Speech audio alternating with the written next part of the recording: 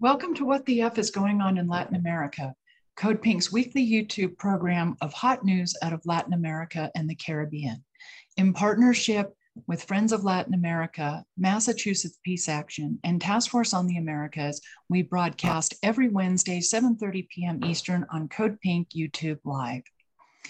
On July 24, the 238th anniversary of Simon Bolivar's birth, Mexico's President Andrés Manuel López Obrador addressed an audience of foreign ministers and international dignitaries saying, "Let's initiate a relationship in our hemisphere based on the premise of George Washington, according to which nations should not take advantage of the misfortune of other peoples.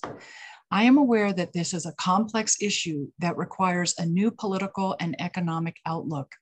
The proposal is no more and no less than to build something similar to the European Union, but in accordance with our history, our reality, and our identities. In this spirit, the replacement of the OAS by a truly autonomous organization, not a lackey of anyone, but a mediator at the request and acceptance of the parties in conflict in matters of human rights and democracy, should not be ruled out." Serving as president pro tempore of SALAC, AMLO reconvened members of the organization in Mexico City on September 18 after a several-year-long pause. President Nicolas Maduro attended the summit, representing Venezuela's democratically elected government. Much of the summit's conversation focused on creating a unified Latin America and Caribbean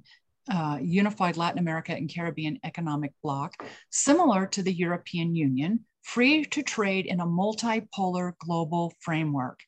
Last week, the world witnessed the opening of the 2021 United Nations General Assembly debate. Thursday morning, 18 countries, including Venezuela, gathered to sign a declaration to uphold the founding principles of the United Nations. The countries are collectively known as the Group of Friends in Defense of the UN Charter. Also in Mexico City, we've witnessed since August Venezuelan dialogue occurring between the democratically elected government of Venezuela and all opposition parties. So a lot has been happening in the Americas. I'm sure all of you have witnessed some, if not all, of these events. And I'm so happy this evening to have a very special guest, Carlos Ron, who is the Venezuelan Vice Minister of Foreign Affairs for North America. He's joining us this evening from Caracas to talk with us about all of these changes and exciting events occurring in the Americas and the Caribbean. So welcome, Carlos. I'm so thankful you had time to join us today. No, thank you very much. My pleasure. Always ready to share whatever we can with our friends from Code Pink. So let's talk about, I'm not really sure, where's the best place for us to start? I could tell you, here in Mexico City, where I'm talking to all of you from, we were all, and not just me being an extranjero, but the city was really abuzz in July 24th with AMLO's discourse and laying out what we thought was a really exciting and progressive vision for the Americas. But then here on September 18, we end up having this fantastic SALAC summit with 31 of the 33 members represented. So maybe we should start with this vision and then how you see a potential evolution for the Americas, a unified bloc. I agree. A very important moment back in July when President stated and sent American states as you know, we've had in the past running that forum, the Organization of American States. First of all, we've realized that it was never a space for Latin American unity or for Latin American solidarity or cooperation, but rather it was always a place where the interests of the United States government sort of imposed itself over the rest of the region. And then we see this because in instances where there has been controversy and disturbances and attacks between, you know, from the Secretary General's office to the rest of the, you know, or some of the countries, for example, you know, they constantly attack Venezuela's democratic government. But not only Venezuela, there's a long history of interventionism within the Organization of American States. You know, it's an organization that allowed or sort of, you know, legitimated U.S. intervention in the 1960s in other countries, such as the Dominican Republic in 1965 in particular.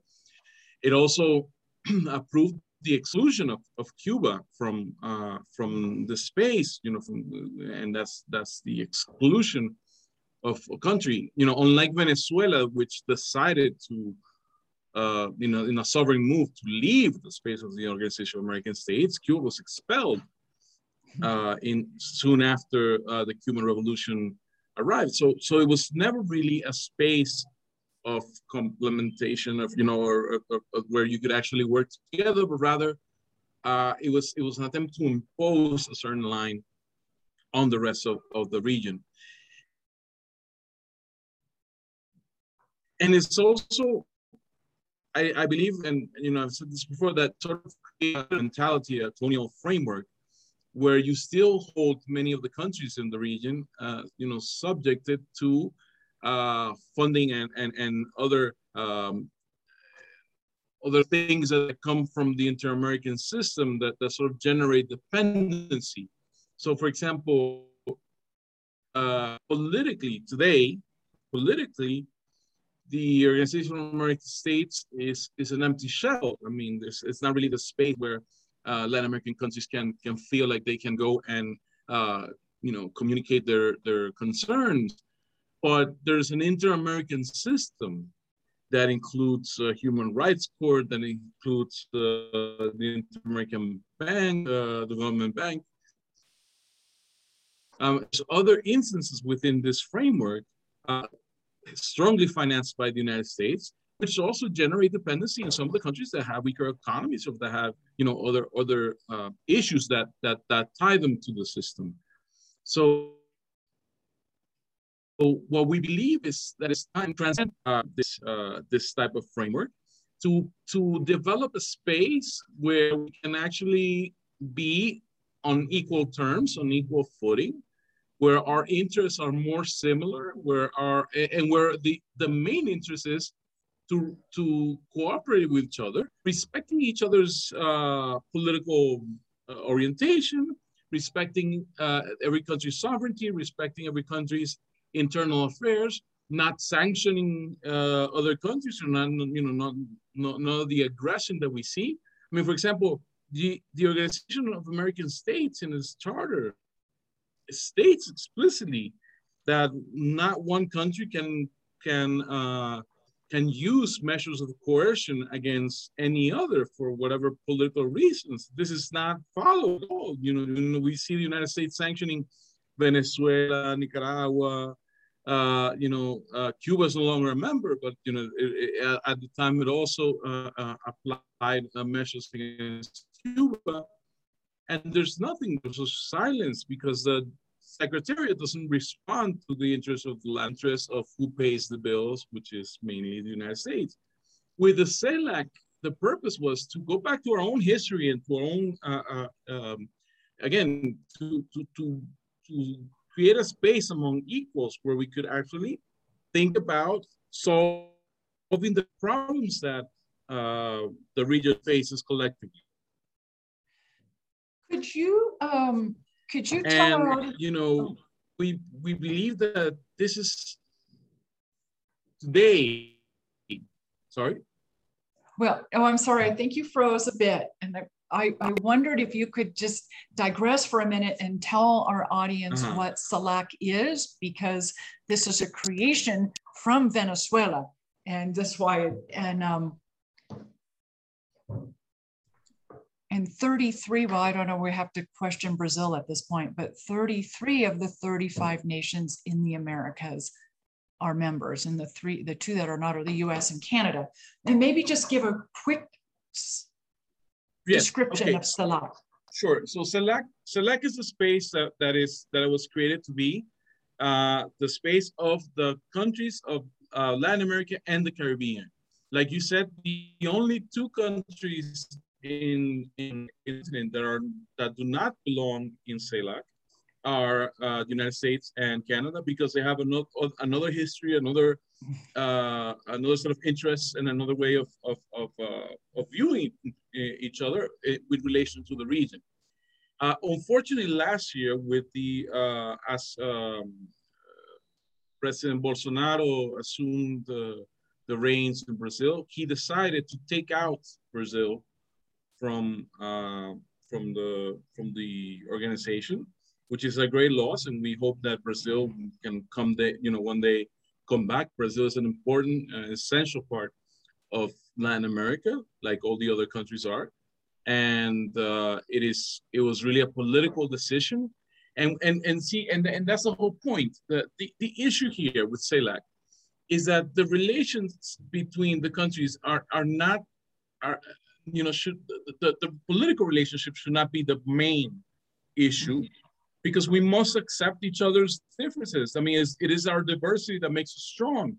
The issue with CELAC in particular is that we want to face together the problems that we all face as Latin American countries, as countries come out of colonialism, countries that come out of independence struggle, or dependency within our own region, dependency to the United States and to Europe.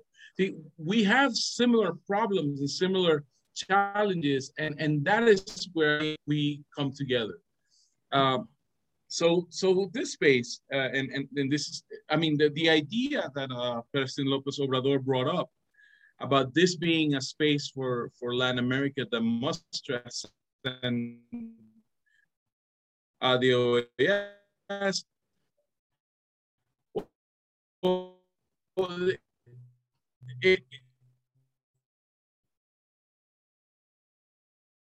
expressed by President Chavez in 2011, that there's now a new environment, a new climate in the region that sees this as an opportunity. And I would have to say that one of the key issues that brought us together, or maybe two key issues that have brought us together to strengthen, one has been the COVID-19 pandemic. It is urgent for us to find ways to address this, as a common group, rather than, because there's a very different situation between the of America and of North America. I mean, Canada and the United States have totally different realities, have had totally different to tend to the pandemic. So we can't compare, and we also cannot be in a position of on these countries in order to move forward and to address the pandemic. We must try to put together our potentials and see which ways we can resolve them. This was one of the issues that was discussed in the summit a couple of weeks ago. And the other issue that I think is important is that we are also facing a common reality of climate change. And the common reality,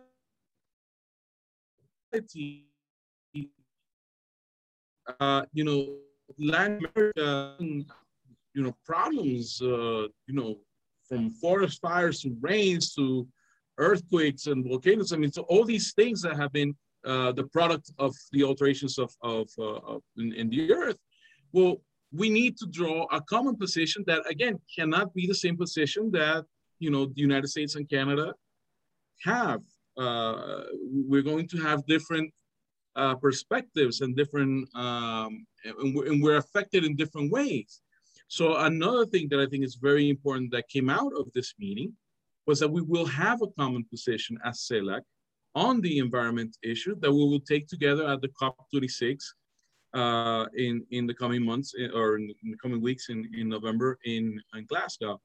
So again, the issue here is not to divide the continent, but rather to strengthen unity, to find a space where we talk to each other on equal footing and where we address concerns that are common, interests that are common,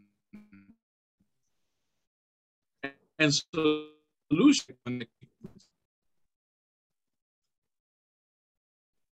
Oh, we lost you for a moment. Yeah, and I was saying, you know, the issue here is that we can face, you know, together challenges and you know, and our common potential.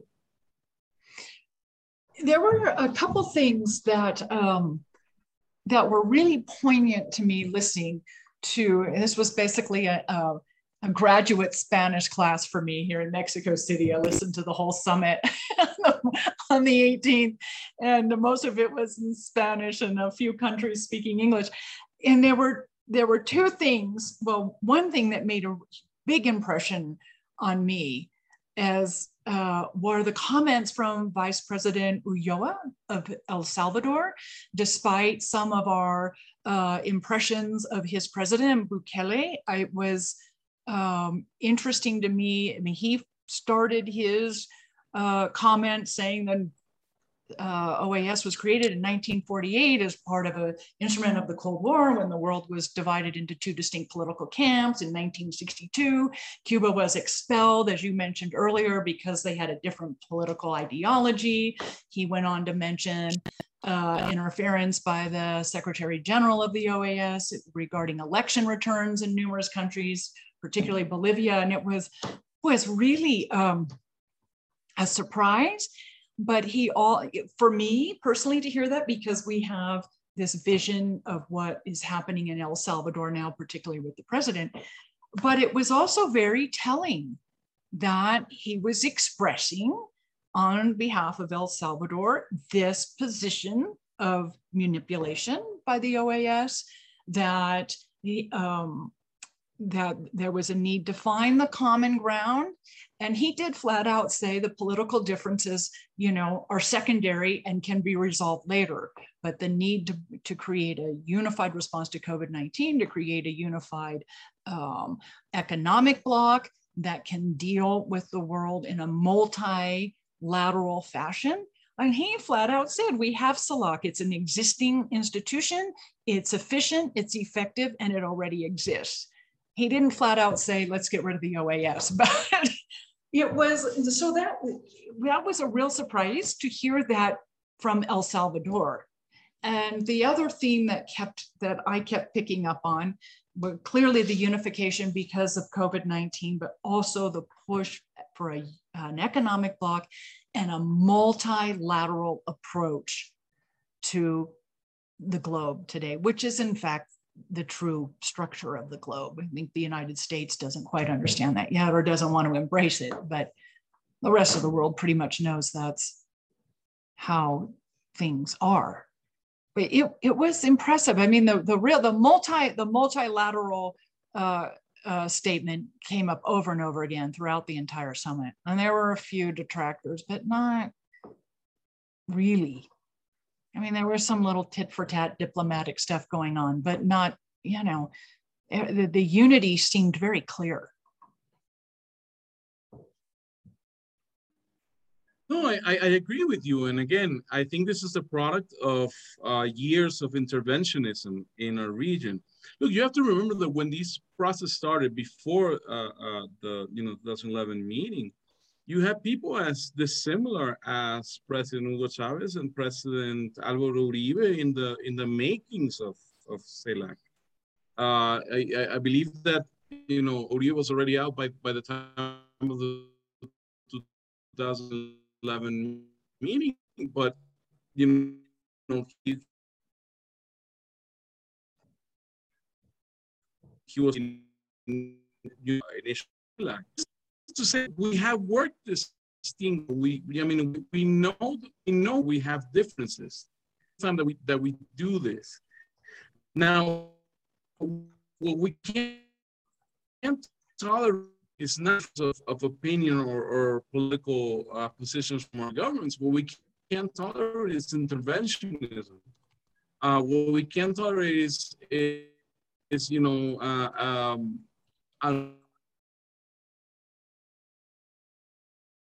another trying to exert pressure on other.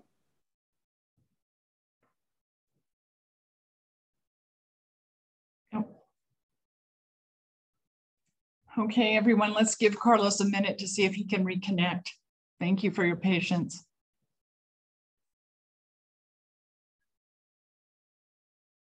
Carlos, do you wanna talk with us audio only? Would that maybe be better?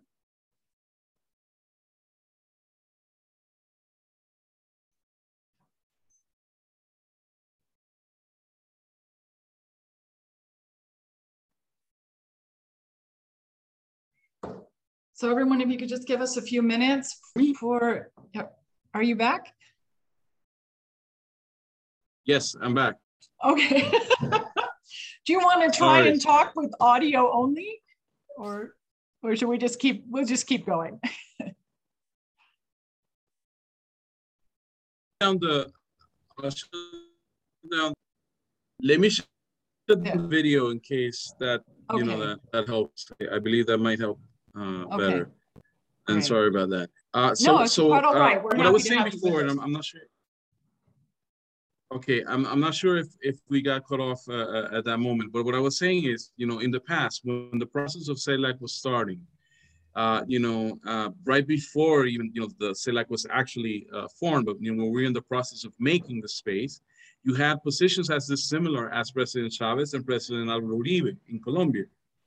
These are, two very extreme positions and quite very different. There's probably nothing that you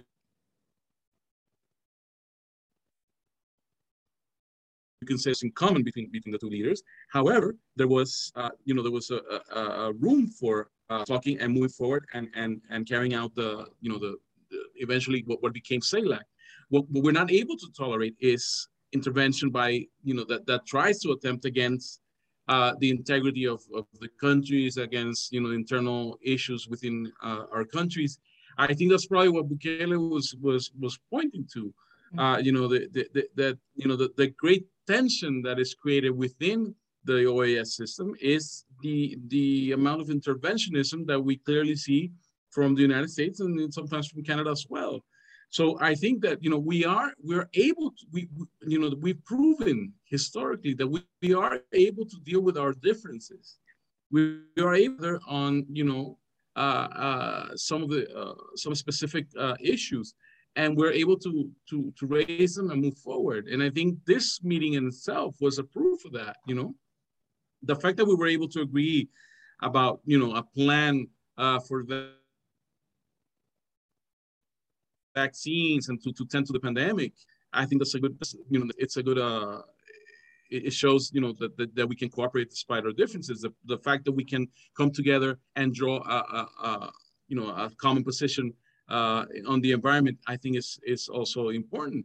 The fact that that all of the countries actually, approved during the CELAC meeting a statement against the blockade on Cuba is very important as well. Yeah. It's not it's not the first time that we had this position. So, and this is, governments from the left and governments from the right.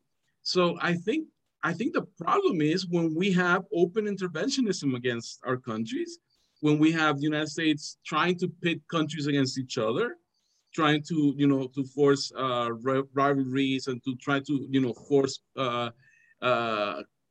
country to question the internal affairs of the other country and so forth. And that's what generates divisionism. That's why the OAS isn't working, because the OAS has just become a space, to divide each other and not to, find common solutions. There's some presidents there that spoke very clearly. The president of Uruguay, the president of Paraguay, they spoke very clearly in support of the OAS. They believe, it's a space that it works. Fine, we disagree. We think the OAS is a dead space, but that's great. That's again, it shows our differences in position, but we did come all together to participate in CELAC. So I think I think that it's a very important moment for our region. I think the meeting in of itself is very important. It was a presidential meeting, a high level meeting. It shows we're at a different conjuncture. It shows we're in a moment where we know that the challenges are big and that we know that we need to, get ourselves a common position to face them together. I wonder if you could tell us a bit about, you were in New York City for the opening of this year's UN General Debate. How did this meeting here in Mexico City on the 18th, the CELAC Summit, how did the themes from that summit translate to some of the activities that we witnessed opening week in New York City? For instance, 18 countries, including Venezuela, signed the Declaration of Friends to Defend the UN Charter, which I would presume are preserving some of the very same principles across the globe that CELAC is attempting to preserve in the Americas. Well, I think that what you made a mention of a bit ago, which I think is important. You talked about multilateralism, and I think that is a very key issue. I mean, one of the reasons that CELAC moved forward is precisely because we all believe that, solutions are not unilateral to our challenges. Solutions must be addressed in a multilateral format. Now, this is a position that we hold not only in the region, but we also hold worldwide. And some countries, there were 18 countries that manifested the need to strengthen this principle of multilateralism, to strengthen also this idea that, we must respect the values, the core values, historical values of the United Nations, the values to defend peace, the values of defending the self-determination of the peoples, the values of and the principles of defending non-intervention. So when we gathered in New York to defend the United Nations Charter, it is of course not against anybody. It's not a position that we take against any country in particular, but that we take against the actions of unilateralism that try to distort, international relations, that try to pressure countries into taking different positions through the issuing of, unilateral coercive measures, things that are illegal according to UN Charter. If you remember, for example, sanctions as such are only legal when they are taken by the Security Council of the United Nations, not when they are taken by specific countries on their own. And again, the meeting of the Friends of the Charter was a meeting that took place with countries that, again, are very, very dissimilar in their political orientation or in their historical background, but that they come together realizing that it is important to take a stand in defense of multilateralism, in defense of diplomacy, in defense of peace, because when countries start acting outside of international law, outside of this framework that we have built. I mean, the whole reason we built the United Nations was to preserve peace around the world, to preserve, country sovereignty, and have, allow for countries to develop themselves, through their own means and through cooperation. Now, if we depart from those principles by trying to impose one country's view over the other, by promoting war, by promoting all this, we're losing the whole United Nations. So we feel that it is a time where we need to go back to the principles of the earth, and to remind the world that most are still defending this charter, are still committed to the principle on this charter. So there's a lot, I've got like a ton of things I want to ask you now as we start talking. There's something that hit the news today that to me is another sign of this embrace of multilateralism and this trying to break this yoke, this stranglehold that the United States and its related international institutions have on so many countries. Peru announced that it's going to adopt blockchain technology and adopt a cryptocurrency that is going to be, I guess you can exchange it into a basket of currencies, including the euro and the US dollar, and I think the real in Brazil too. Now, Venezuela introduced the petro in 2019, I think, one of the first countries to adopt a cryptocurrency, and we heard El Salvador has done the same. So what does this mean to you, this adaptation of cryptocurrencies by a number of countries now? I think Argentina is exploring this option as well. Oh, I think it's a sign of the times as well. I think it's for countries have different reasons for doing them. We in Venezuela, for example, adopted Petro as part of our struggle against the blockade, the financial blockade that we're seeing in the United States, and that itself was attacked also by United States unilateral measures. But I think it's a sign of the times. It's a new way of engaging financially, and it's a new way to also contest the dominance of the United States or that the United States have over the international financial system. Because most of the thing that we see today is some tied to the United States. Now, these initiatives are not new in the sense that for many years, we know that countries have been seeking ways to have a more independent financial system that gets corrupted by the whims of one country or the other. And that there's exchanges that take place between Russia and China, for example, within their their own currencies, and there's other attempts, but it is a difficult thing to do.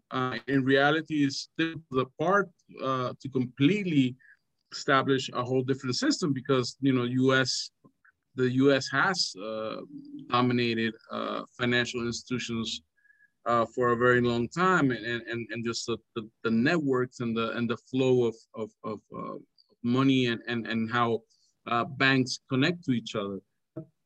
It's a sign of the times that things are changing, that people are trying to have a more independent financial system that I think is important for humanity. Again, dependence on one country or dependence on in whatever aspects that may be, whether it be financial, whether it be for cooperation, whether it be for health, it's always a dangerous thing. I think what the world is seeking through multilateralism and through all these different alliances that we see, regional alliances everywhere, is to find common ground between similar countries and that you generate cooperation, not dependency. At the end of the day, most countries, after the fall of the Berlin Wall and the new context that we have after the Cold War, well, it's important that which are to does not tie to a specific superpower diversity and in that make sure that respect each other's. I think that is key.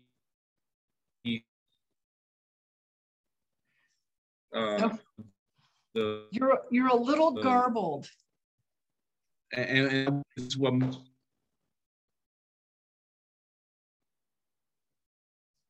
Are you there still? Yeah.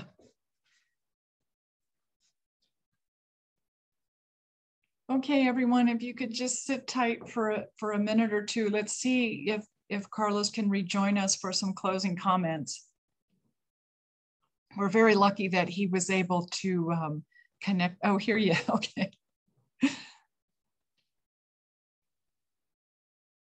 Hello? I'm back, guys. Oh, okay. Yeah, you hear me? I'm so sorry, guys. Oh, no, it's okay. We won't keep you much longer because I'm just so thankful you had some time today to do this. So, yeah, I mean, I would, this blockchain technology and the development of cryptocurrencies really is a way. And I know this is somewhat controversial when I say this because not all countries feel this way, but I think for so many of us that have done anti-sanctions work, we view it quite like you have said. It's a way to break through, one country's, currency and one country's financial system, controlling what everyone else on the planet can or cannot do as far as international trade and exchange. And it's also just a very, it's a modern way of handling economic transactions. And I think there were a couple countries that, were very, particularly with younger governments such as yours, where this is just the way of the future, and things are just evolving that way for multiple reasons. I wonder, Carlos, if you could tell us, well, two things I'd like to ask you, if it's at all possible for you to comment on the Venezuela dialogue happening here in Mexico City. I guess I personally would say it's been quite an experience living here for the past year. I've been going to language school, as many in the audience know. The leadership that the Mexican government, specifically President Lopez Obrador, has shown for the hemisphere in helping orchestrate this dialogue, helping organize the CELAC meeting on September 18th. It's really pretty exciting what we're all witnessing here. Mm-hmm.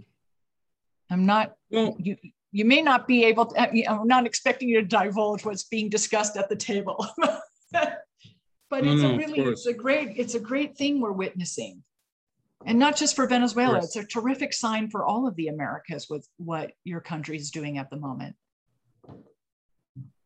Yeah, well, I think I'll say this. Of course, I'm not part of the negotiating team, so I cannot give you specific details on the negotiations. But I can tell you what has gone on, so far. And I think that, and we could probably talk about a couple of things that I think are important. First of all, as you well know, we have undergone, during the last few years, very tough moments in Venezuelan history. I mean, in 2014, 2017, we saw very violent actions on behalf of or by some of these actors in the opposition that, we're almost pushing Venezuela into the brink of, a civil war or an unconstitutional transition, trying to overthrow the president, trying to kill the president, trying to, just engage in political violence. The fact that the same groups that at the time, were led these movements that, into violence and that they are now back at the negotiating table, I think is a great achievement, and it is of great benefit to the country. And that is one of the things that, if anything that we take away tonight on this issue of the dialogue, it should be that, that it is important that these groups that had opted for violence are now sitting back at the table. It is not an easy negotiation. It's very, as you can imagine, it's very complicated because there are many, many differences of views on what the future of Venezuela is, or what, should be. But that this part of the opposition finally is back at the table, I think is very important. And we are thankful of Mexico and Norway and all the countries that have, cooperated into facilitating this. Also, I think that it's important that when you see the document that was that established the rules, so to speak, of how the dialogue was, or the agenda, better, of what was going to be discussed. Well, the document clearly states that this is a dialogue process between the government of the Bolivarian Republic of Venezuela, headed by President Maduro, who's being represented by the President of the National Assembly, Jorge Rodriguez, and the platform, the unity platform of the opposition, which represents this one part of the opposition. We're not talking about two governments sitting down. We're not talking about two presidents. We're talking about the government and an important opposition. So I think that is also very important for, what we've seen so far. Besides this, there have been some agreements that have already come up in the sense of united positions that Venezuela has taken, both the government as well as this group of the opposition.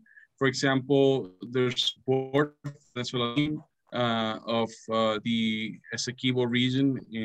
This is a historical claim that we have in the border dispute with Guyana, which was really a border dispute with the British Empire, but that was inherited after Guyana's independence. And then we have also agreed to set up, a roundtable for addressing important social concerns that the country has. Elements that we are bringing to the table include, the lifting of sanctions. I think that's a discussion that we're bringing up. Of course, these sanctions are imposed by the United States government, but it was part of this opposition from the unity platform that called and eventually asked for some of these sanctions to be implemented against Venezuela. So it is important that that this discussion is going on. And in the recent days, there was also an announcement, another agreement or another common position that was made, a rejection to the attacks that were suffered by Venezuelan immigrants in Chile, where it was very regrettable that we saw this xenophobia and these attacks against our Venezuelans by people that unfortunately see them as a threat or as who knows what. But there's a common position by and this should not take place. And there was also a statement where that was read by the negotiator, by the facilitator, sorry, from Norway, where it was mentioned that we will include or take into consideration more of the issue of gender when we address and consult in the coming days society as to where this dialogue process is going. That's as far as I believe I can share with you with regards to the dialogue process. But again, I must emphasize, the government of President Maduro has always been open to dialogue. We have been in permanent dialogue with parts of the opposition. Part of the opposition is already, participating in the last elections in the National Assembly. So what is important is that this one part, represented by the unity platform, the so-called G4, which is four political parties in particular, including that of where Juan Guaidó was a member.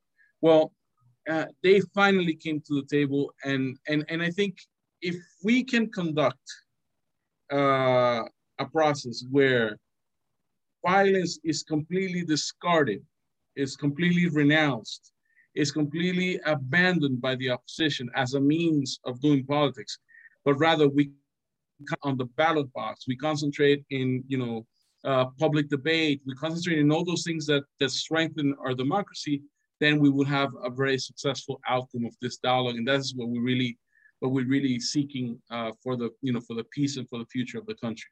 So I think these are very hopeful times. Again, these are difficult negotiations because there's a widespread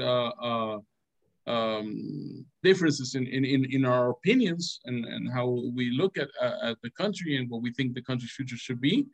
But it is important that for the sake of the Venezuelan people, we're all sitting down and trying to work these things out peacefully and in dialogue and not through violence. I think it's an absolutely, I have, it's very exciting, it's very hopeful, and it's an incredible example for the rest of the Americas, the rest of the world, actually, what your country is doing right now. It's such a, I mean, it's really, it's a microcosm, or it's one nation's example of what all of CELAC would like to achieve, where you have a country resolving its politics, its economics, its cultural issues, all of it. You have a nation resolving all of the issues itself. You have all these different political factions sitting at the table, the government and all the other political parties, and it's such a fantastic thing to see after so many years of attacks from outside of your country, to see this, because this is what everyone is striving for, to be left alone to solve problems ourselves, or each nation's on its own, with its own people and its own institutions and its own structures.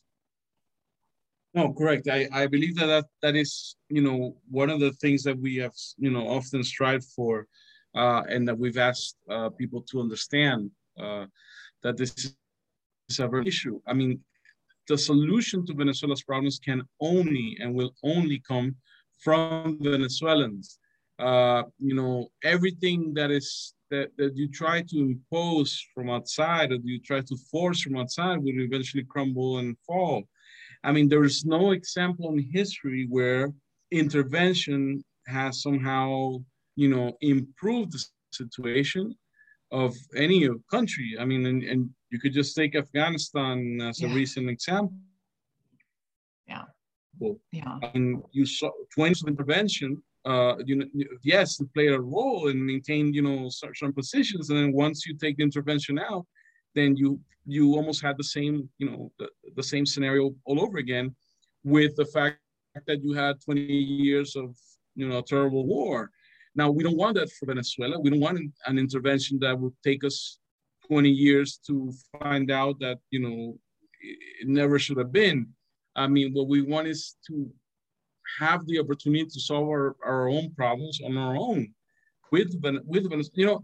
At the end of the day, what some people outside don't realize is that we Venezuelans still have a lot of things in common, both government and opposition. We have a common history. We have families that that are in both sides of the debate. So it is up to us to clear out our differences and find our solutions, and avoid war, and avoid confrontation, and avoid tensions. This can only happen if we solve the problems ourselves, not if we have interventionism from any country trying to meddle into our own affairs. It's such a beautiful example of what's possible, and you and your nation are making it a reality for the rest of the world, the rest of the hemisphere, to witness this possibility. Is such a great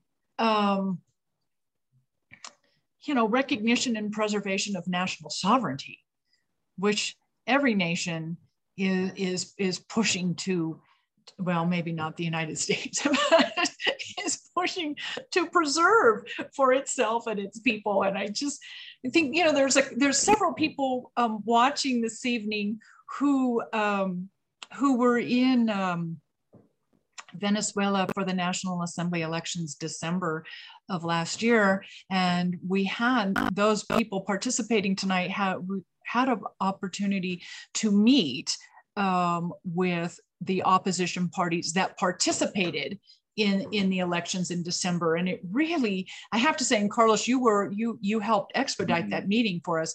It was really probably one of the best educational moments for those of us who have been doing solidarity work with Venezuela and anti-US intervention work and anti-sanctions work.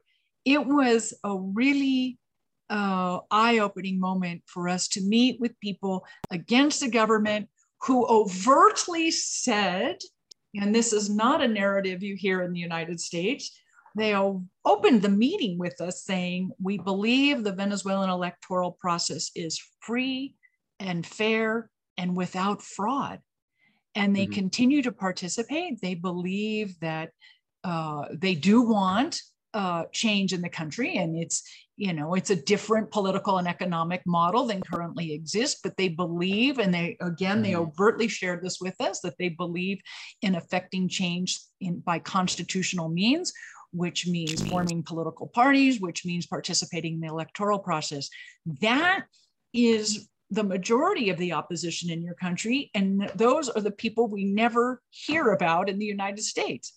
We only hear about the violent faction, who, thank goodness, are sitting at the table in Mexico City now, and have chosen and have stated they'll be participating in the November elections as well.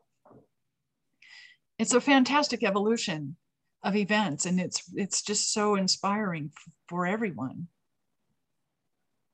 No, indeed, I think it's very important. Like you said, there has been there's always been, part of the opposition that wants to maintain within the democratic norms and within the constitutional framework. Now, we have to take this opportunity now that we have at this dialogue table, that we have those that renounced the Constitution, that acted against it, to now, maybe come back and maybe, abandon those practices definitively. So, that we can preserve our peace and our democracy the way it should be. Again, I think it is important that there is understanding outside of Venezuela of the importance of dialogue, that we, like you said, the narrative that you often hear in Washington or in other places in the United States comes from a small group of people. There's still a small group of even smaller group of people in the opposition that have want nothing to do with dialogue, that that still claim that the best for them the best option is for the Marines to land and bomb everything out, and and just hand over power to them and hand over the country.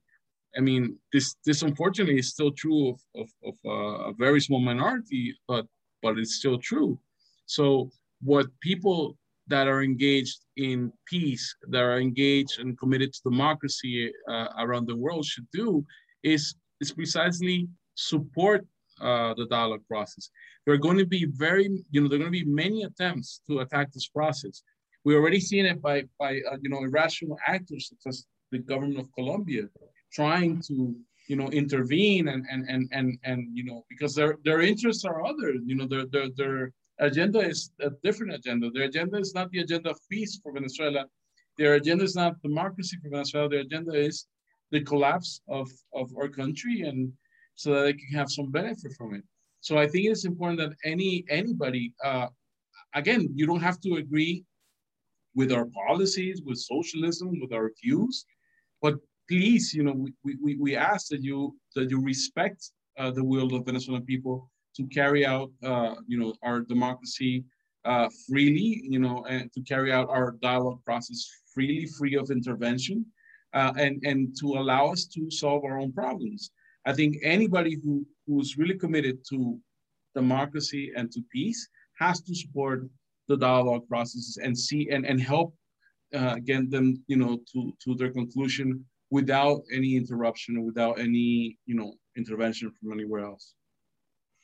It's such a great example, a single nation example of what's possible for the entire hemisphere, and well, specifically for the countries that create SALAC. It's just I mean, Venezuela is really setting the example of what is possible when people are left alone to solve their own problems their own way.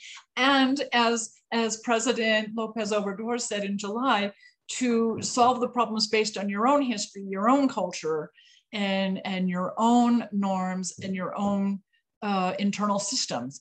And so it's just really, we just are all wishing, you know, the best for you and your country, that this dialogue process, it seems to be progressing in a very positive way, and we want it to ultimately end in a very positive way for all of you.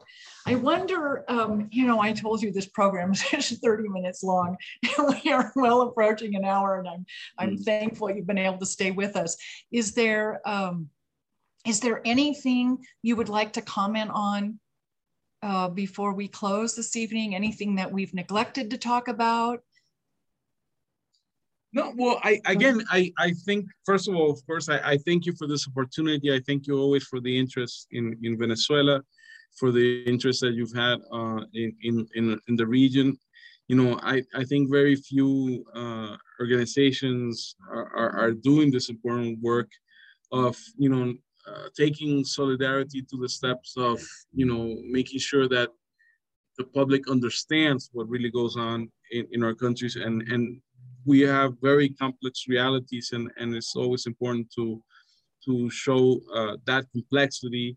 And I think Code Pink and all the, you know, organizations that also work together with Code Pink on this.